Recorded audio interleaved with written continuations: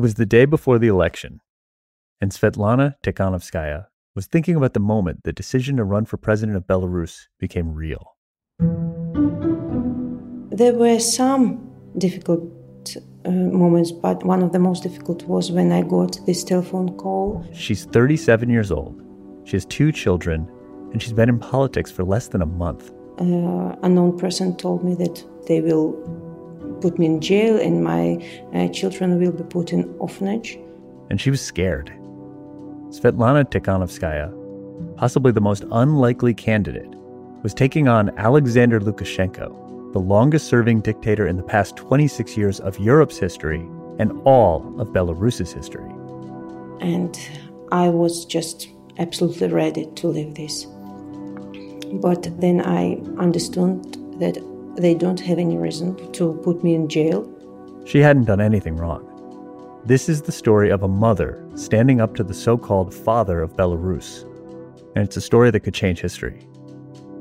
Tikhanovskaya is fighting for her country, and she's fighting for freedom.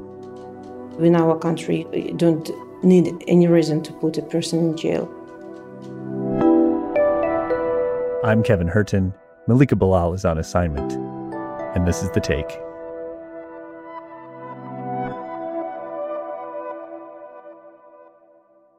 We'll get back to Svetlana Tikhanovskaya shortly. You can't really tell the story of what's going on in Belarus right now without her. But first, I want to introduce you to Al Jazeera's Moscow correspondent. My name is Step Vassen. I actually left from Moscow to Amsterdam during the pandemic, and I was stuck in the Netherlands, but then I flew to Minsk. She flew to Minsk to get that interview and to cover this historic election, which had the potential, well, actually still has the potential, to topple Alexander Lukashenko. And from Moscow, the view of Belarus was very different from what Step saw when she first got to Minsk. Well, I never expected when I was in Moscow watching Belarus that the people were so eager for change. And they are very eager for change. And they say they have a right to live as a normal person with freedom, that they can go on the streets, not risking arrest or being beaten up, just, have a normal life. And they're sort of caught up in this awful geopolitical situation between Europe and Russia, sort of held hostage in this very complicated international game. We want our own independent Belarus. That's all they are asking for.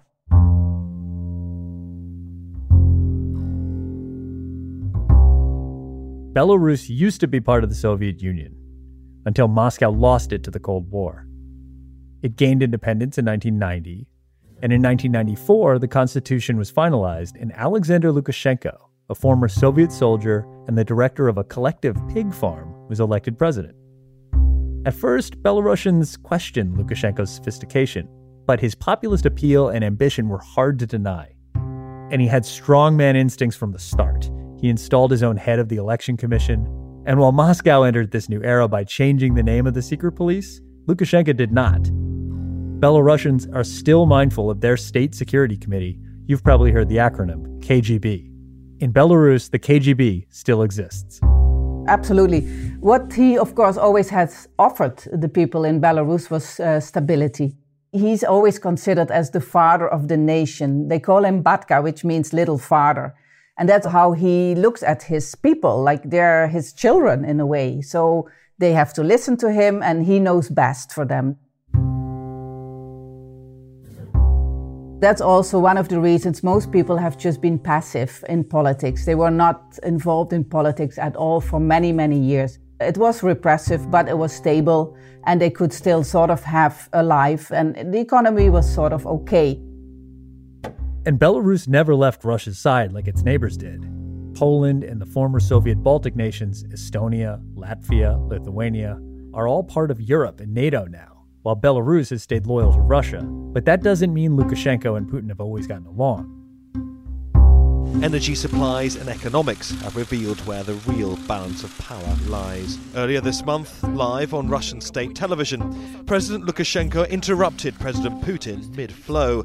The economy went really down in the last couple of years. He had these quarrels with Russia. Oil subsidies went down. People really felt that here in their daily lives. I'm 51 years old, and to be honest, I can't watch how my mother is forced to count every cent because of her small pension. Then came the COVID-19 pandemic. Lukashenko was completely downplaying it, making it ridiculous, saying it was all kinds of psychosis and you could just cure yourself by drinking vodka or going to the sauna. And meanwhile, people were actually falling ill and they were dying of COVID. Belarus is entering a new phase in the evolution of the outbreak. We are seeing community transmission occurring. The situation is concerning and warrants new measures. So that has really hit hard here in the population because people felt he doesn't care about our health or about our lives. And that made a real turnaround, and that's why the opposition was growing so fast. Lukashenko really underestimated this because he never felt this kind of opposition. He always thought he could control it. And when Step arrived in Minsk just over 3 weeks ago, before the August 9th election, Lukashenko, for the first time in 26 years, appeared to be on the verge of losing control. Exactly, yeah. We were asked to cover the elections, presidential elections. And of course, we knew for the assignment that this was going to be quite an interesting and possibly much more a longer assignment than we were predicting. So it seemed clear that this was the biggest challenge to President Lukashenko's rule because there were already large crowds on the streets for the opposition rallies. Step was traversing the city following these protests. I sort of start to know it quite a bit. It is a kind of old Soviet architecture, lots of apartments and quite robust buildings, I would say, like monuments a lot, these old classical style buildings that you also see in Moscow. What really amazes me is the people. People here are so super friendly, very helpful, super polite. They would never cross a red light. Even when they're demonstrating, they stop for a traffic light.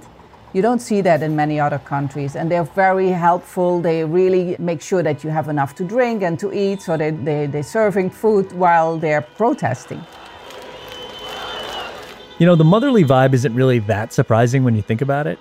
Chocolate, cake, all kinds of food was passed on. People were feeling betrayed by someone who saw himself as their father. And that's how this young mother, Svetlana Tikhanovskaya, stepped in. Her husband had been speaking out against Lukashenko on YouTube for years and had gained a real following. Ahead of the election, that was seen as a threat. And in May, he was sent to jail along with many others. He locked up most of the important opposition leaders. So for Lukashenko, that's problem solved, right? Well, not quite.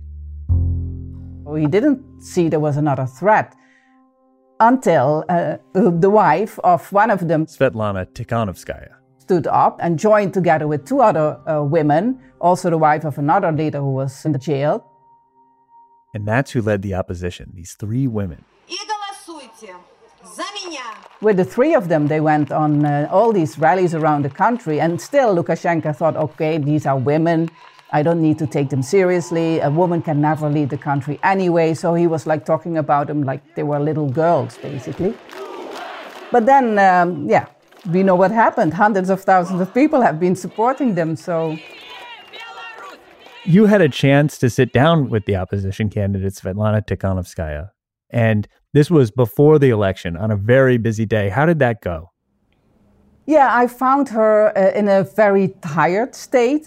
She was really exhausted and she was scared because she was threatened many times, of course. You were very reluctant in the beginning to run for president, right? My first step wasn't for presidency as it is, but it was for love to my husband when I decided to register as candidate. And she made it very clear from the beginning that she doesn't want to be president, but she will only be like sort of a transitional leader and will make sure that there will be free and fair elections so people can choose their own leader. But I could feel her worries. She was very scared. She was especially very scared for her children. So she has 2 children, and she brought them away to Lithuania before the elections already. But of course, she's worried that they could be hit there too. So it was complicated. She said, I'm doing this, but I want to pull out any moment. During the conversation, Tikhanovskaya told the story of her own political history, and it mirrored the history of much of her country. In the beginning, she just wasn't interested. As most of our people, I wasn't involved in politics. I had good life, I had my family, so... She was apolitical. Now she's very political, and her countrymen have followed her. She has strong feelings about Lukashenko specifically. I don't know how can a person rule country where people, softly speaking, don't like him, just hate him, most of them. But will he go quietly? I wish he will, but I don't know. If the person is ruling all this time, he's like a king. He feels himself like a king, and we are, all the people in his kingdom, and only he is a power, and we don't have any rights at all. Remember, this conversation was happening the day before the election. If the elections would be free and fair, how many % of the voters would vote for you? I suppose about 65%. You would be a big winner then. I would be, yes, I would. But maybe not on Sunday. I think we have no chances for fair elections. Just a few hours after I spoke to her, she actually went into hiding because police showed up at her apartment. But the next day, she voted and she left again. But she was right.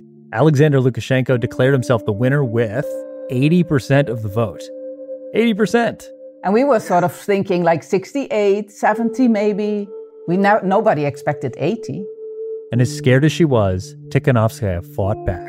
The next day, she filed a complaint against the election result because there were lots of reports of falsifications, fraud. What happened in that conversation when she was filing the complaint, we still don't know for sure, but what we know is that she was kept in a room together with 2 men who came in with video equipment, and she was there for hours without a lawyer, without her phone, without anything. And the next thing we know is she slips out through the back door and ends up in Lithuania.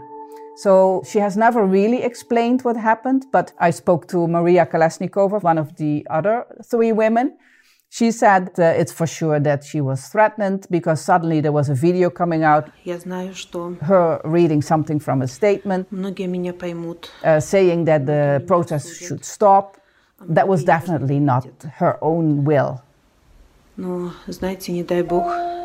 know that many will understand me, many will judge me, and many will begin to hate me. But God forbid anyone faces the choices I had. And of course they have her husband. He's in jail here. So it's very easy for the authorities to threaten her. So that's probably the reason she left. For days, no one heard from Tikhanovskaya. And in Belarus, things are getting worse. Worried about the fate of their loved ones, relatives and friends outside this detention center in Minsk shout cries of support.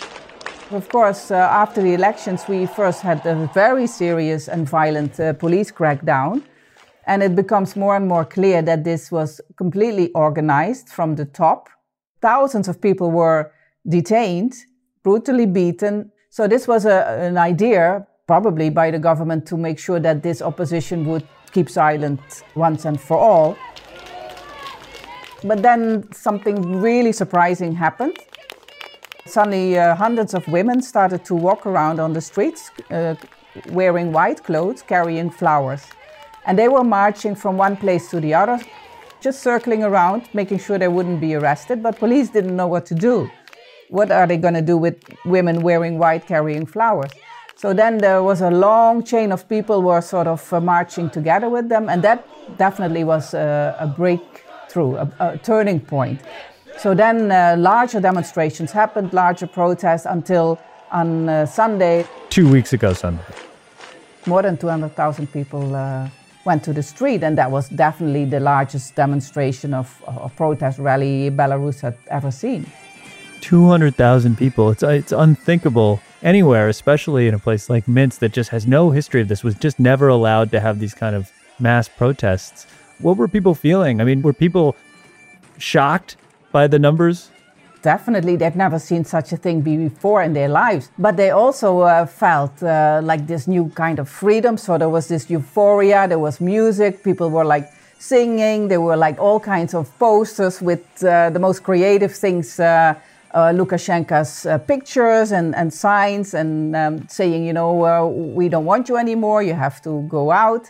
There was this also mood of anger because, of course, there have been human rights violations here in the last decades, and there were opposition being detained and all that stuff, but they'd never seen such a thing before in their lives. Even from thousands of miles away, witnessing this was pretty unbearable. There was a video that came out, and a warning to our listeners, this is very violent if you want to rejoin us in a minute. It's the sound of what seems to be beatings going on inside the jail in Minsk.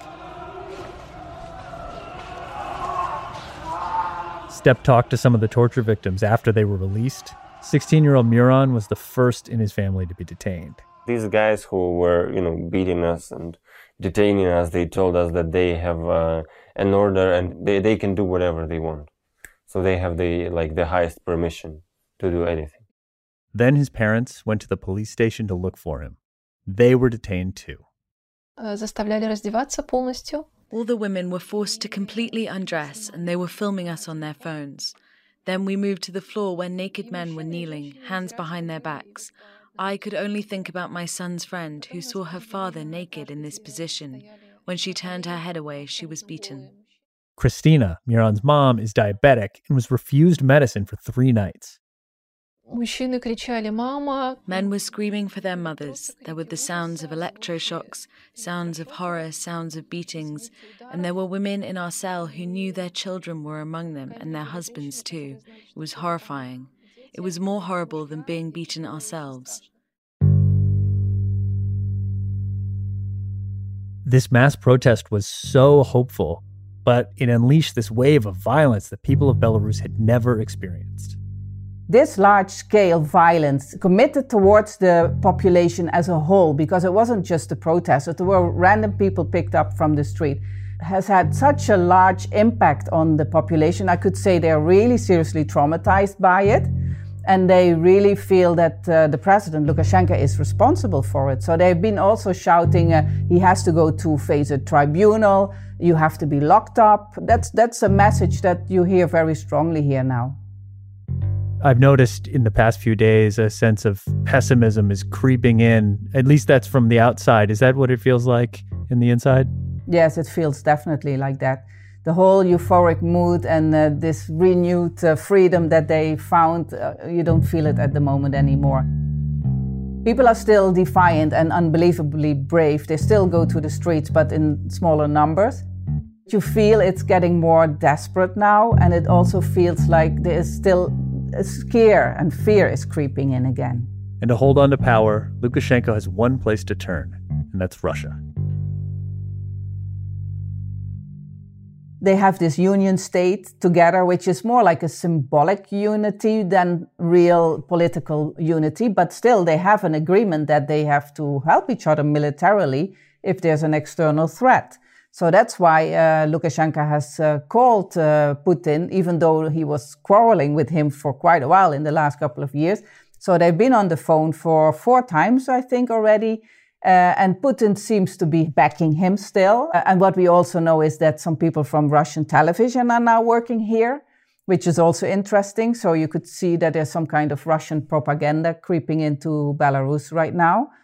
But the fear of military troops being sent, that still hasn't materialized. People are very worried about that, of course. Just last week, Putin announced he's prepared to send special police into Belarus if, quote, extremist elements allow things to get out of control. Steppe is still covering Russia, and Putin's popularity has been struggling recently. She says Putin's worried too. He's very worried about this situation, especially because this kind of demand for change is not something that he wants to see in his own country. I mean, 200,000 people on the streets of Moscow, that would not be good for Putin. That's why I think he wants this off the street as soon as possible. And that's why this could be the turning point, because now he's still giving Lukashenko the benefit of the doubt. But there's also this feeling that Putin is just waiting and seeing where this is going with Lukashenko. If he can't stop these protests anytime soon, he will leave Lukashenko probably and find someone else. One of the things that interests me about the dynamic here, and it might be the explanation for why Putin hasn't sent troops in, because the opposition is also pro-Russian. It's not like the opposition is a pro-NATO candidate and wants to join Western Europe. No, they've been very clear about that. And of course they're clear about it, because if they're not clear about it, if there's European flags during the protest, of course they're worried that Putin will see this as a sign that Belarus will move to Europe and to NATO, and then he will definitely have a reason to invade. Why would Putin want to come in and back a historically unpopular Lukashenko if he can just give the backing to another pro-Russian candidate who has more popularity with the people? Exactly. So, while Putin is mulling his decision, will he move away from Lukashenko, the old white man who's been the face of leadership for so long, or will he look to something new? Tikhanovskaya is still in hiding in Lithuania. And Stepp says even if Putin does look to the opposition, Tikhanovskaya still might not get the job. I think the general feeling here is that unfortunately the women have fought the battle at the front line, but the men will get the job. Because if Lukashenko steps down, of course, her husband will be released. Now, he's sort of regrouping himself. He's rebounding right now. He's tightening his grip on power. He's making it very clear that the security forces are still behind him. It could take a while. It could take a lot longer. Lukashenko will have to step down. I can't tell you when. So Lukashenko's still digging in, and Tikhanovskaya is still speaking out from Lithuania. And these speeches are increasingly aimed at the West. She spoke to the European Parliament and publicly called for U.S. President Donald Trump's help. And she's also still inspiring people, and not just in Belarus. I was walking in Washington, D.C. last week, and this happened.